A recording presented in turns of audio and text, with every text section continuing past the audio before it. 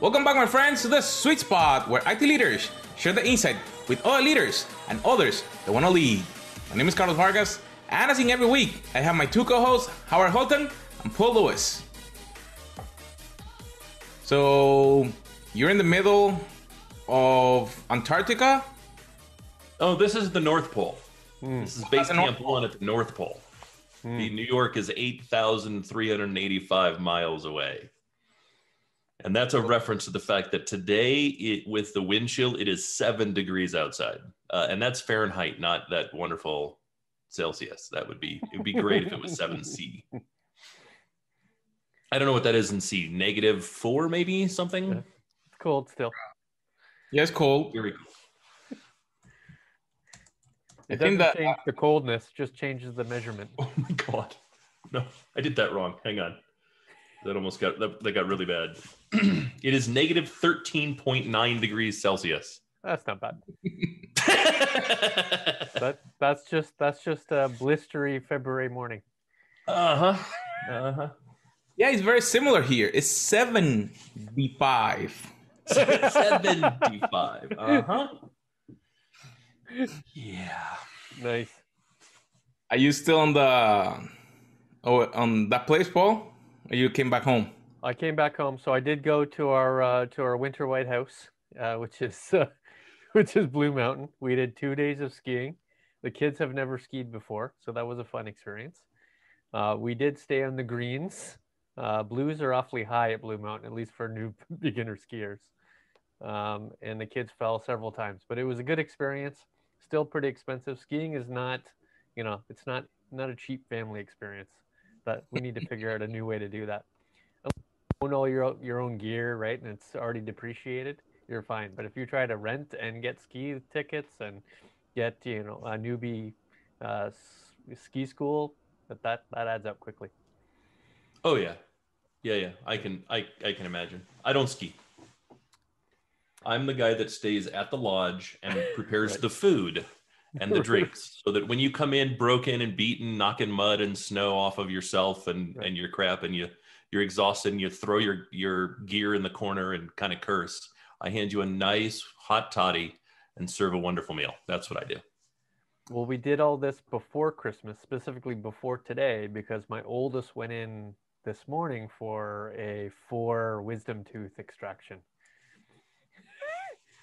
So that is very risky to actually take all the wisdom tooth at the same time. That is the procedure, at least in Ontario, to make that happen. So that was an hour and a half. I waited because of COVID, I waited in the parking lot, and then went and picked her up. And in the last 2 hours-ish, she is yet to stop talking. My guess it's the goofy gas. Did they give her goofy gas? Yep, 100%. And she's literally not stopped talking. So at least she couldn't talk to us. She had to talk to herself. Are you recording it? Because that's excellent footage for when the teenagers try to do something else. We did capture a variety of footage. We captured her drive home and her first attempt at a beverage. Just hilarious. Nice. We had to bib her up and she had to drink over the sink because the vast majority of it was not going in her mouth.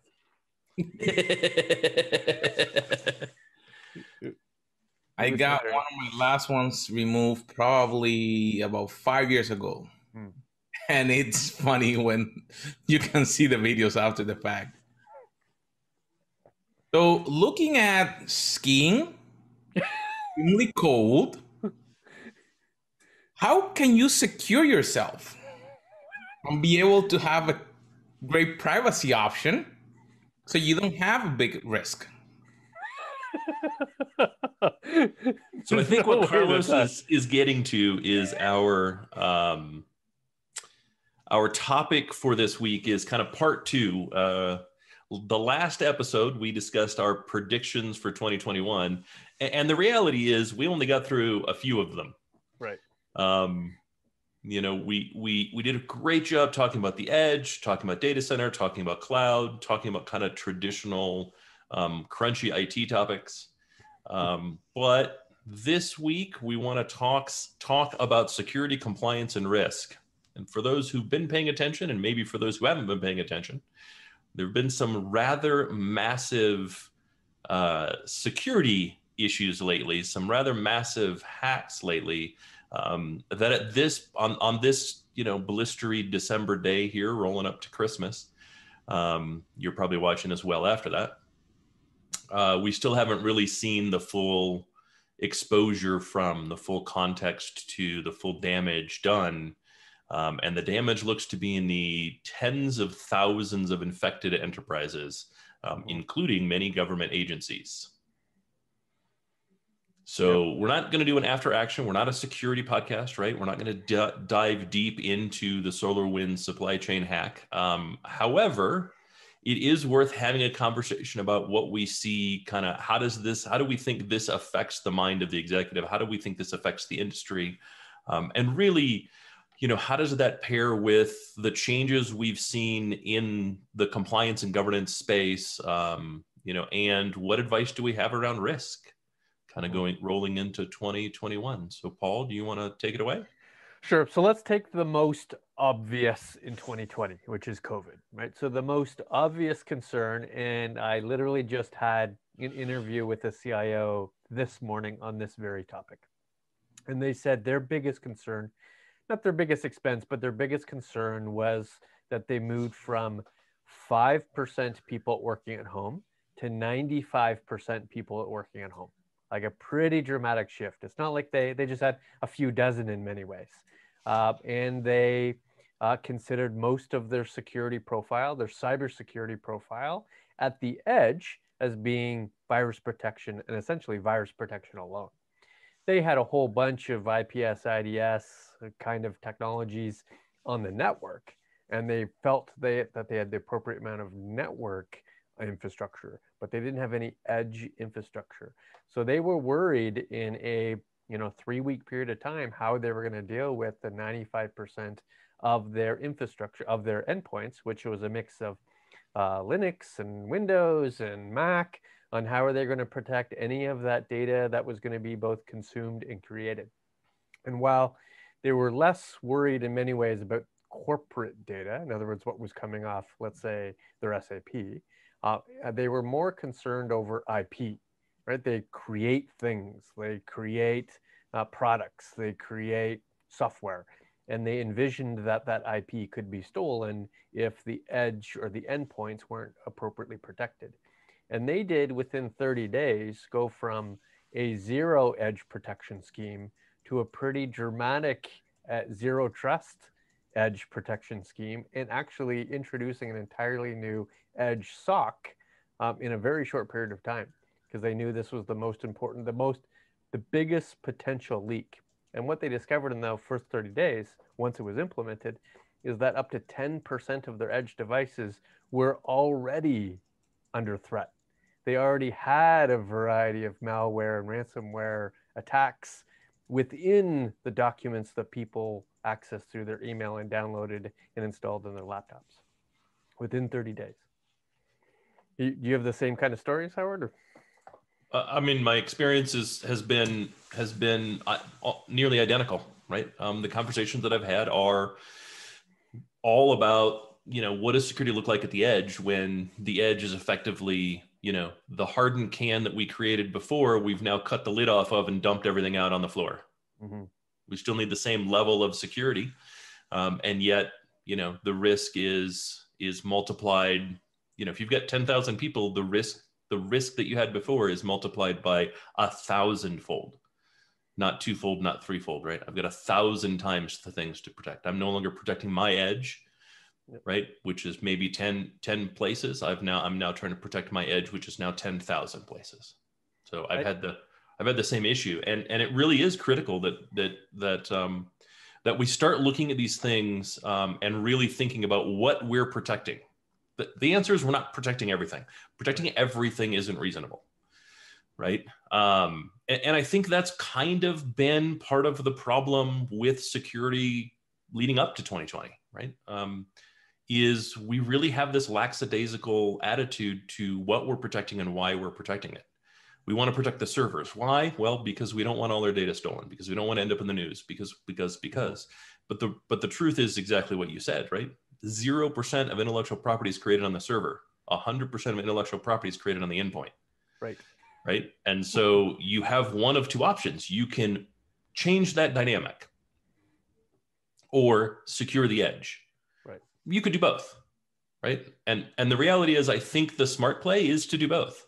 I think the smart play really is to take a look at how you create that intellectual property and really focus on kind of a zero trust device policy more than anything else, and say, we've determined, especially with COVID, no device can be trusted. And therefore, we need to reduce the number of devices that we can establish even a modicum of trust to. And the edge device needs to be as dumb as possible, as useless as possible, and pull as much of that back to what we would consider our core protection zone as possible. And even then, it would be, layer 3 of kind of our layers of protection zones. Especially since intellectual property is collaborative, right? It's not, one person doesn't design a product. Teams of people design products, and that potentially inside and outside of your company, right? You're passing information. So it's not even just the edge, but it's information that's going inside and outside of your organization, in your supply chain, potentially even like proof of concepts out into your customers, right? That is a pretty wide potential net of problems when you don't even have a product in the market yet. Especially if we're talking about, let's say, software as a service, right? Where you actually want people to try out your technologies, features, and functions before it's actually opened up for the public. Like there's massive risk in all those sort of collaborative activities.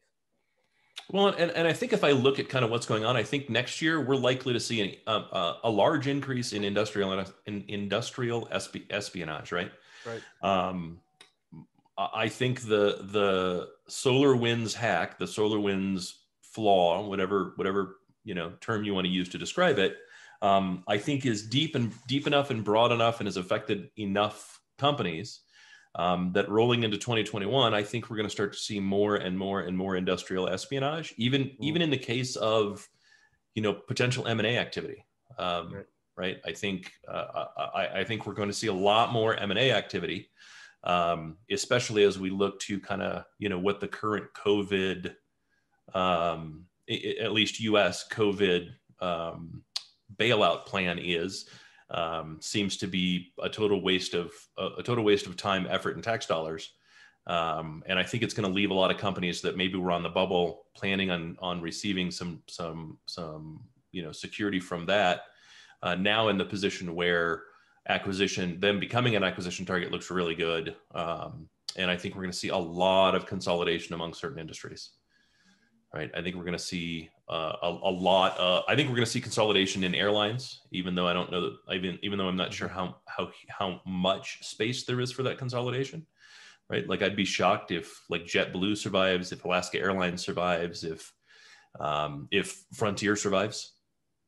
Right, seeing as Frontier is not a business airline anyhow, they're a traveler airline, they're a vacation airline, and so I think that leaves them rife for acquisition. And I think we're going to find that some of these acquisitions are done with a larger than normal rate of what you would otherwise call industrial espionage.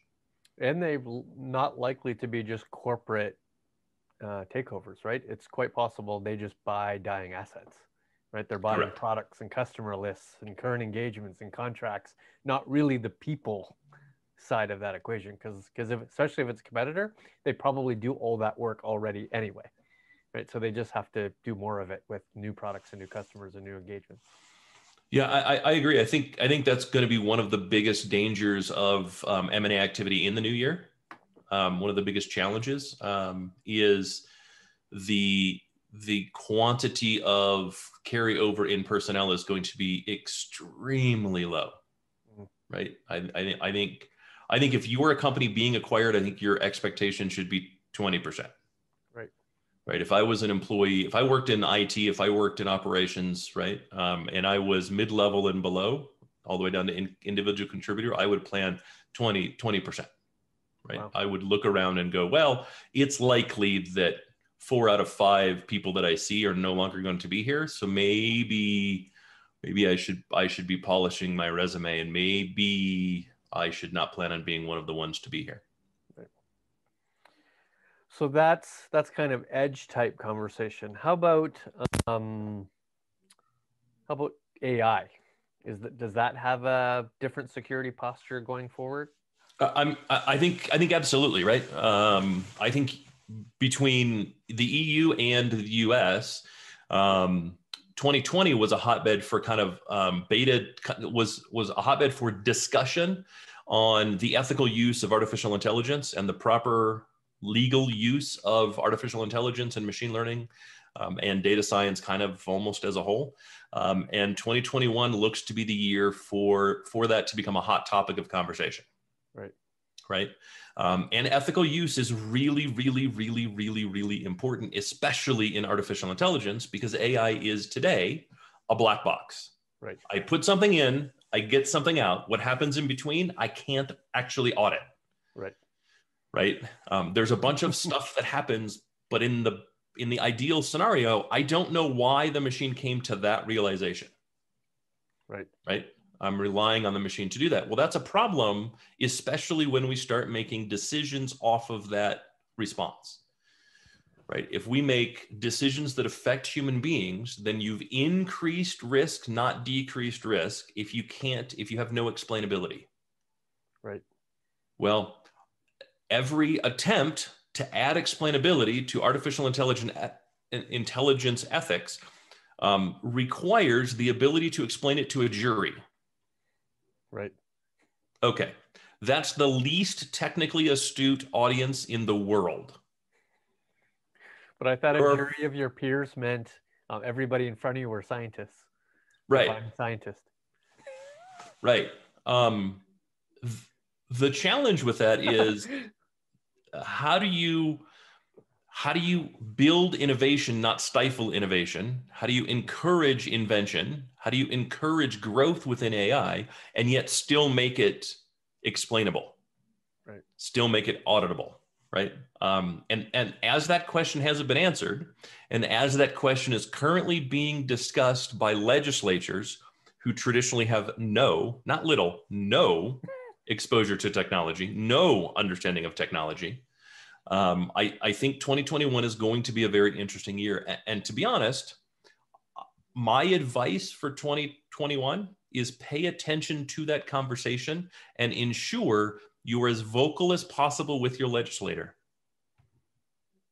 Right? Ensure you explain how critical it is that whatever legislature you belong to, right? Whatever nation you call home, that nation does not pass laws that are restrictive to innovation itself. If we restrict innovation, if the US restricts innovation, we will find ourselves behind China. We will find ourselves behind Russia. We will find ourselves behind, I would say, economies or political policy that is not in our favor, and it will be horribly, horribly bad.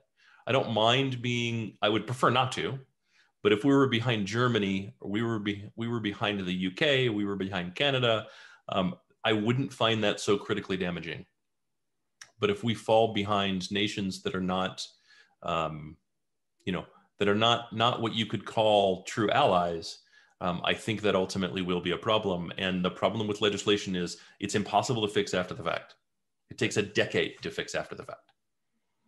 So that means you have to treat the assets within your AI process as assets, right? So not only do you have to protect the algorithms you might produce, or at least the augmented algorithms that you might come from the default, you also have to protect, in many ways, the training data, right? To say, because you've taken a whole bunch of internal, external data and actually created a whole bunch of attributes and input all that training data to an algorithm. And then you actually also have to produce, in many ways, the outcome, right? Or what the explanation of that, not just the algorithm, but what the analysis would have occurred to say, yes, green is true, but here's all the reasons why green is true. So I've got 3 levels of new security assets I need to understand and protect in some way. And a lot of that is electronic. That might be that may be 15 petabytes of video data. And how do I protect that differently than I would have had I not used it to do facial recognition on people coming into my airport? Yeah, and I think part of that challenge is, how do I create a log of what was used so that I can recreate it if the information that I get out doesn't provide the response that I'm looking for. Right. And I think that becomes really critical, right? Especially in like every single piece of that, I need to change the other pieces in my testing to ensure that I'm getting the answers that make the most sense for the data science question. Right. I need to change the algorithm without ever changing the input data. I need to change the input data without changing the algorithm. So how do I properly document that? How do I properly secure that? How do I properly protect that? And how do I de-risk the data itself so that I'm not providing the same documentation and protection over data that ultimately is going to get me in trouble, forcing me to later change the data while I'm still in the kind of development process, and ultimately, cause damage to the scientific process I'm trying to use on what theoretically will be the output that informs my business moving forward, right? I can't imagine anything worse than spending 18 months going through a really in-depth algorithmic creation for artificial intelligence and machine learning, only to find, oh, hey, you can't use any of that data moving forward because regardless of test data, it's not de-risked. And as of today, legislation has forced us to delete that data. Right. Cool. So I have to rerun all of those tests to some new set of data, right? That has been properly de-risked.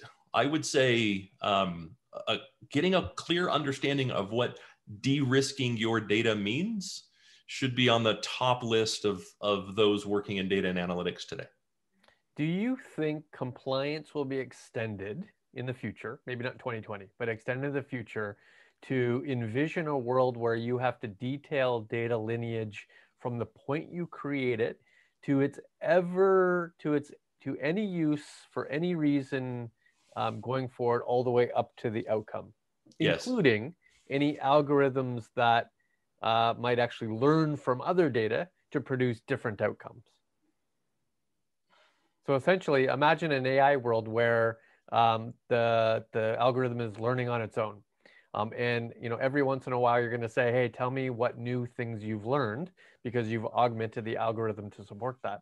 And those new things you've learned actually was using the data differently. Therefore, the lineage of that data from the point of creation is in fact different.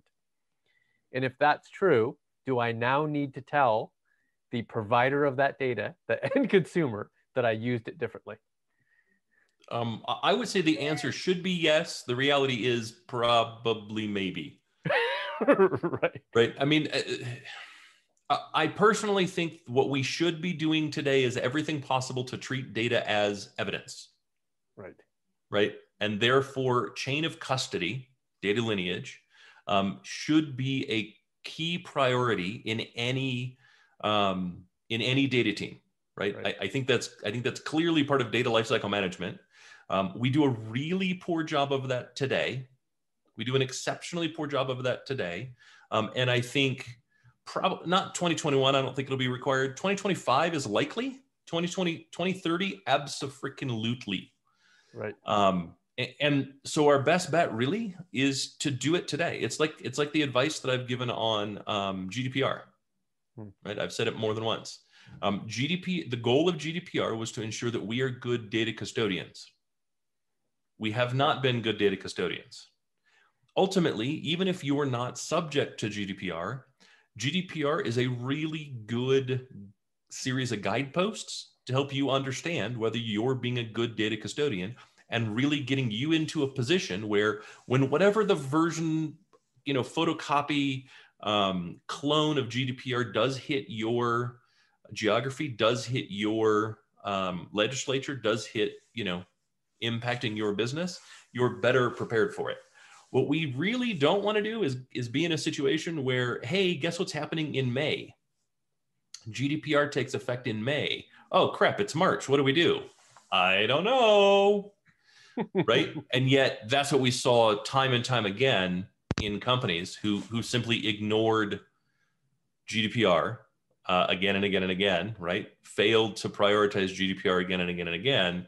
And then when it was all said and done, in 1 year, the fines from GDPR were greater than every other governance policy, legislation combined for their history. Mm-hmm. In 1 year, Google's fine, just Google, was double all of HIPAA's fines for the previous 5 years added together.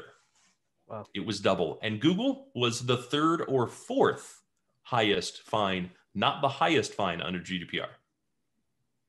So this has been a tax collection scheme the entire time.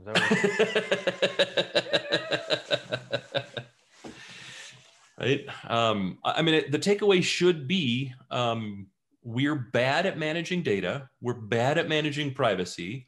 And that should be as important as keeping the website up. That should be as important as email functioning. That should be critical to the business, right? If you wouldn't let your financial, your billing system go down, right, then you should treat data the same way. I don't know that any of us really ever want to be in a situation where we've got a $50 million fine or €50 fine, which is even worse, right? $62 million, I think, because we simply failed to manage our data with any reasonable sense of honest, concern. Right. So sticking with security. So next topic would be knowing the breadth of deployments. Do we have to have a breadth of security technologies or solution sets? So if I have data that's both originated or consumed and created at the edge, consumed and created in the data center, consumed and created in my supply chain, consumed and created with my consumers, like on their phones, and of course, created and consumed in the cloud. So that is a lot of potential points of also problems. That's a lot of trust too. Yeah. So what do I do? I assume there's not a single solution set for that. It's not a single technology. No, but again, I would go back to strategy, right? Yeah. Everything you've described says, I trust the endpoint, I trust the server, I trust the application, I trust the user, I trust the mobile device, I trust the non-mobile device, I trust, right? Right. And so I would really, especially if you're starting at scratch, right? I would really start looking at what do I trust and why do I trust it? And is there a way to no longer trust it? Right. Right. How do I remove trust from the thing and really try to reduce my security footprint as much as possible? So what's the practical implementation of zero trust? What does zero trust mean from a realistic implementation? Does that mean I have far noisier transactions because I'm constantly authenticating and authorizing every single communication? I mean, not necessarily, right? Yeah. The theory in zero trust is just that I don't trust whatever the thing is, right? I don't trust the application to be honest, and therefore I'm going to add an inspection layer, right? Or I'm going to move where the transaction takes place, right? I'm going to use different technology that forces a different methodology for the transaction taking place. For instance, if I were to say, I no longer trust my endpoints, therefore all of my users, desktops, laptops, mobile devices, whatever, are now zero trust devices. That does not mean I push a security tool to them. That means I remove their ability to create data. Right. And so I force them to go through something like Citrix, as an example, or VDI. Right. I can no longer trust them. So I need all I give them the ability to do is reach the edge. And because I don't trust the device, I also have to assume that the device is compromised. And therefore, things like multi-factor authentication are always required to access anything. I cannot trust that someone doesn't have a keylogger installed. And therefore, right, I have to have some other way to authenticate them. I can't trust just the two-piece authentication. I need multi-factor authentication. But does that mean online all the time? Does that mean I can't in a plane do work, both consume and create data?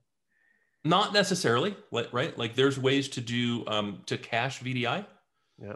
so that you can in fact do some work. I would argue the reality is I'd like to see a place where, yes, we say, no, you cannot create work on the plane. Read a book, watch a movie, listen to music, take a nap. That might like, be a cultural opinion. disconnect from your work when you're on a plane. Flying is already hard enough. Right? It's already impactful enough. Right. But the reality is, yeah, there are ways around that. Right. And even in a fully work from home, you don't have 100% of people flying. Right. So start with zero trust. I trust none of them. Right. Not 100% exception, which is kind of how we operate today. Right. I trust all of them to a certain level. No.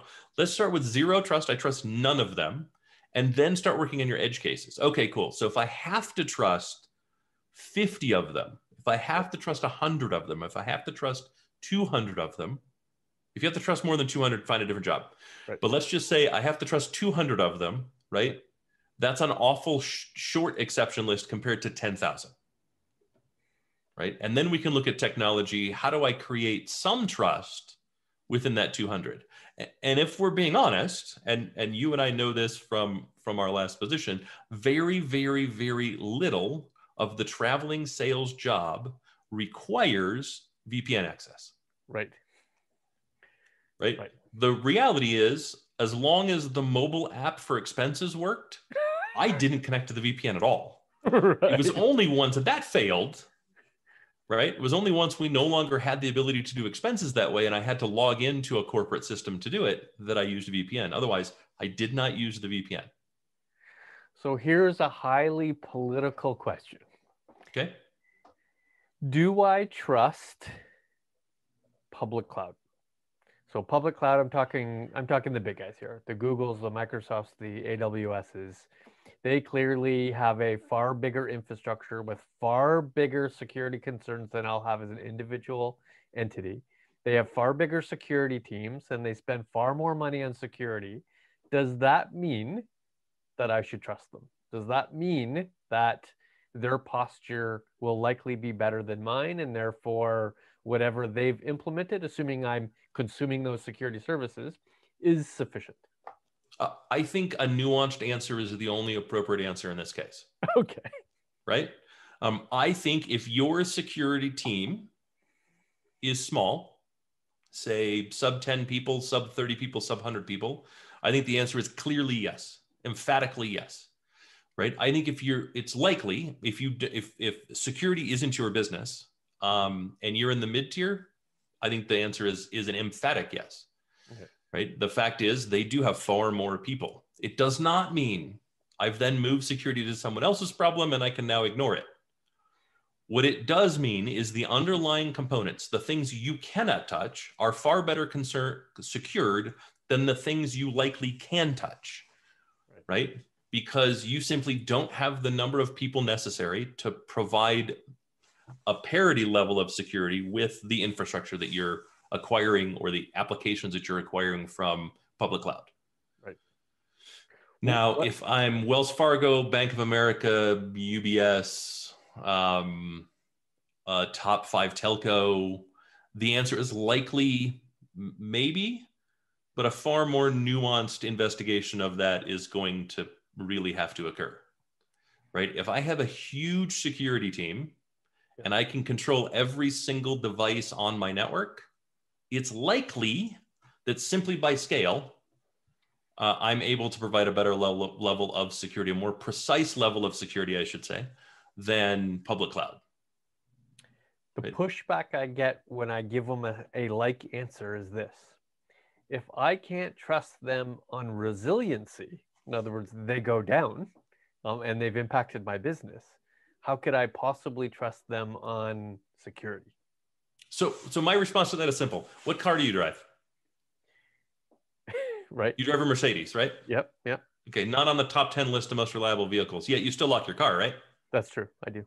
Like, I mean, if your car breaks, if you get a flat tire, you don't suddenly go, well, screw this, I'm no longer locking my doors. but I use one of those bars to put on the steering wheel. Really? I forget. No, I'm kidding. I forget what they were called, but at some point in my life, I have used one of those bars. Yeah, I mean, I think we're comparing apples and oranges in a rather huge way. Right. And that tends to be the challenge, right? I don't, and I haven't seen, I've seen zero resiliency problems with public cloud. And I do want to be clear about that. The equipment that public cloud uses does not create a resiliency problem. Quite the opposite. It's very resilient. Right. The problem is a people problem, right? The problem is a complexity release problem. Management, change management. Right, right.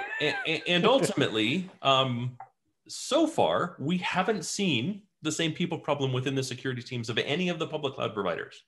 Right.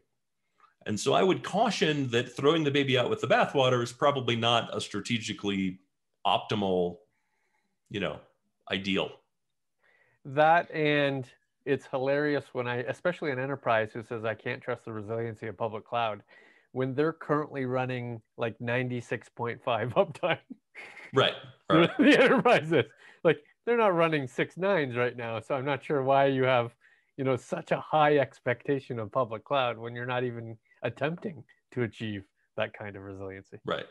And I will say, like, if you're going to get to the point where you're going to measure risk that way, you also need to really start to measure the uptime on a more granular level.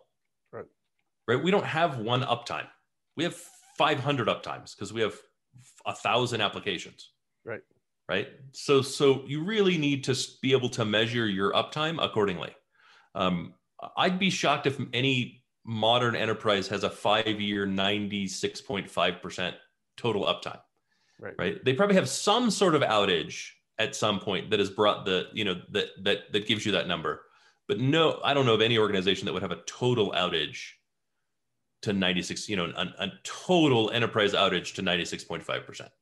Right. It's far more likely that they're at, some form that they're at 99 point some odd percent enterprise, and that they've had major application outages that have pushed an individual application down. Right. Sure. But and I think that also really changes we talked about this before. I think that really changes how you look at public cloud and why and where you should look at public cloud.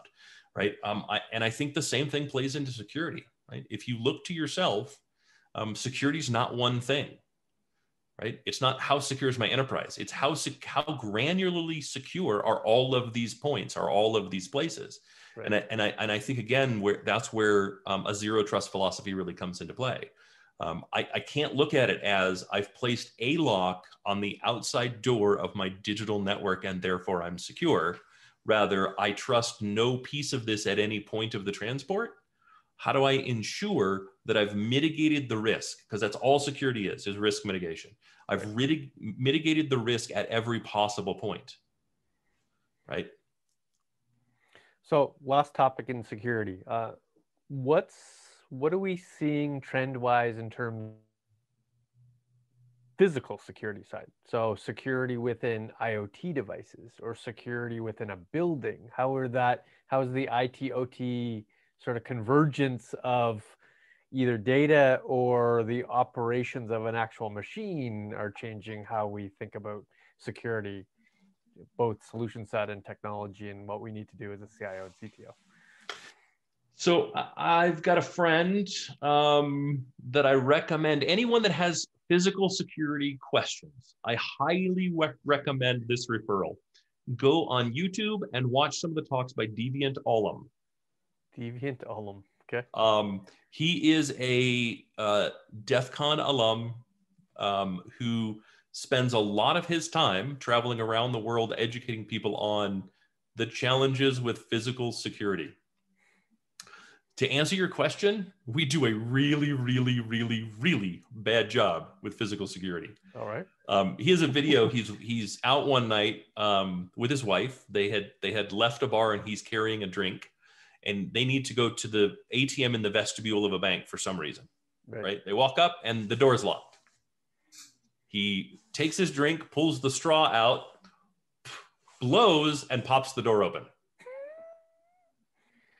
It actually happened. It's on video, right? and then he's in. He's past what previously was thought to have been secure. Right. Right. We do a very, very, very poor job with physical security of any type. Right. Right. Of absolutely any type. And I have to say, and I think that's part of a risk conversation too, right? And that is identifying your risk. Are we likely to be penetrated digitally, or are we likely to be penetrated physically, right? What is the likelihood of each of the answer to both is yes, but the question is, what is the likelihood of each of those, right? Where have we made the keys the easiest, right? Where do we have the least number of controls?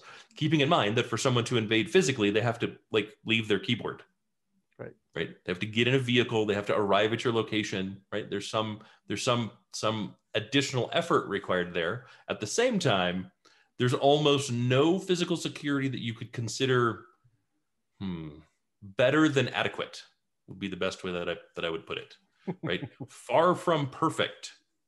So you're not going to get perfect with physical security. However, you can mitigate the possible damage, right? And it's not going to be easy. It's not going to be quick, but it's likely not going to be ridiculously expensive either. So what you're saying is Mission Impossible and Ocean's 11 are a lot easier than what they're portraying on film. I mean, parts of it. Let's put it that way, right? I mean, if we think back, how many buildings have you been to where the secured door had a huge gap between the doors? Right. Right? Like the doors, it's double doors, they closed, and when they closed, they rattled back and forth in the latch mechanism. Right. Right. Okay, that's insecure. That's completely insecure. Right. How many times have we left the office carrying our badges in something that wasn't shielded from being scanned? Right. Right. I would say all of the time. Right. It's on my person generally. Right. Because even belt. if it's in your backpack, even if it's in your pocket, even if someone can't see it, right, they can still scan it. Right. And then let's take it to an even worse level. How many times have you run into someone in a restaurant, bar, sporting event, walking down the street and gone, oh, hey, you work for insert company here. And they went, yeah, how did you know? Well, Bob, the way I know that is, even though we've never met, your badge is right there. And it says, hey, I'm Bob Miller and I work for HP. Right. Right. Or IBM or insert whatever company here. Right. If we're enabling those things, we're also increasing the possible risk when it comes to physical security. Because we've now told them who a valid user is, what the company is, and here's my badge, please scan it. And I don't have to be that close to make a duplicate of the badge. And the systems are frankly just not that good. Is the bigger risk ill affecting the physical attributes of the machine, or accessing the data of the machine and or the data of the network because you now have access to the machine? I mean, if I can get physical access to the network, my ability to find a soft spot increases tenfold. Right. And I think that's really kind of the valid point. There's a lot I can do to the machine itself to ensure if someone steals the machine, they still can't access the data. Right. But if the machine's powered on and thinks that it's working and I've connected to it with a keyboard, monitor, and mouse, I got my little KVM connected, there's a lot more I can attempt to do. Right? Insert a Raspberry Pi in between. There's a lot more I can attempt to do. If your network security extends to your wireless and extends to your firewalls, and I can walk in and put a Wi-Fi pineapple in place, right? If I can do a man in the middle attack, if I can connect my own wireless to a spare network jack, right? If I can insert a device in between an authorized computer and the wall jack and it still works, right? You've now given me an entry point that may very well bypass 3 layers of security. Right. And I think we ignore physical security a lot. I had an interesting debate with somebody on a panel last week about the federated or distributed nature of sort of edge and where they thought it was going. And they thought it was like all applications, all data will be created, distributed, run, executed at the edge. There won't be any cloud, there won't be any data center, and everything be awesome. I was not of that opinion. I love that Carlos and I are both shaking our heads no. I was not of that opinion. They had a valid perspective that, one would think it'd be more secure because you're, distributing the wealth, right? There's only so much data on each edge part. And therefore, if you don't have access to all the edge parts, then you can't see the holistic picture of that borrower or of that customer. I buy some of that logic. No. But practically, it's not possible, right? Practically, one has to do analytics on more than one customer, more than one store, more than one transaction, more than one product. And therefore, a lot of that work will likely occur centrally or in the cloud based on data I have to now gather outside of the organization or at a scale I don't have within my organization. So it's much more likely to be diverse and not edge only. So what's funny is what that person described is all trust. Right. I trust all my devices. Right. Because I have to. If that's where that person feels security is, then I have to trust all my devices. Right. The reality is edge computing forces zero trust. We didn't think about it before that. Right. Right. But I'm putting something in a closet I don't necessarily control. I'm putting something in an edge point I don't necessarily control. I'm gathering data from places I don't necessarily have ideal control. If my trust is zero trust, then I do the processing necessary there and I keep no data locally. I analyze the data, the results of the analysis get sent back somewhere where it matters. It does not matter at the edge. If the edge device was destroyed, if the edge device was stolen, if the edge device was damaged, or God forbid, if the edge device was compromised, right, none of that changes, and that edge device does not have any better access to my network than any other device external to my network, including some random hacker's laptop. And I could spoof being an edge device. Correct. I could be another one of your 10,000 and you'd have no idea. Correct. And now Correct. I have Trust full nothing. access as if I was the original device. Correct. Trust nothing. And as to the physical security, trust nothing needs to be inside your physical locations as well. Right. Right. I need to trust nothing that's on my campus. If it's not physically within the data center, I should have the same philosophy as though it was a work from home device. Right. Why do it any different? All that does is add another layer of security practice. No, let's get the layers down as low as we can. The few things we trust and the infinite things we don't trust, and simply push the infinite things we don't trust outside of our layer of trust. Right. Well, Carlos, that was a good part too. So after listening to all this that you guys were talking, the leaders that will be listening to this may think, okay, how do I share this with them, my technical teams? What will be a recommendation that you guys can give so the executive, the CIO, the CTO is gathering all this information that we're sharing? What can they tell their technical teams so they can start getting ready, prepare, do some research so they can support any initiatives that could fall under this area? Well, that is going to be really hard to sum up because this has been this has actually been very deep for us. Mm-hmm. We tend to be almost strictly strategic, right? Almost strictly opinion based, and frankly, we went a little bit deep on this. So I would say, break it up into parts. Pick some of your teams that you want to have some idea of kind of the governance landscape, right? And say, hey, I'd really like you guys to spend some time understanding, what do these things mean? What does CCPA mean? What does GDPR mean? If you just started with those two, you'd probably be in an okay position. And what has been happening within our own government, our own legislature, to kind of address the issues addressed by those two things, and then put together some advice that you would give to me as the leader on what the company should do to kind of prepare. Just like your top 5 bullet items. Don't go deep, just the top 5 bullet items that you think we should do, right? Where do you see a flaw? And if you've got 11 teams that work for you, as a CIO, you probably have 11 end teams that, big, bulky end teams that work for you. You should get back about 55 responses if each of those 11 teams give you 5, of which 2/3 will be duplicated. So you probably will end up with about 20 really good things that you could do today that those 11 teams see as low-hanging fruit.